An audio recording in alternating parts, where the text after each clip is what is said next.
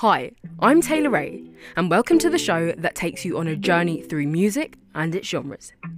Today, we're talking about the genre of dancehall.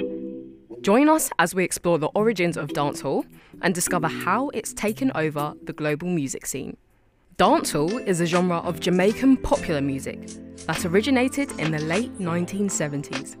The sound is characterised by its heavy beat and syncopated rhythm, as well as its use of samples, digital effects, and incorporation of various musical styles, such as reggae, ska, dub, and hip-hop. The lyrics of dancehall songs often focus on themes such as love, partying, and social issues. Dancehall has become increasingly popular over the past few decades, with many of its leading artists, such as Sean Paul, Beenie Man, Shenseea, Popcorn, and Skillibeng, achieving worldwide commercial success.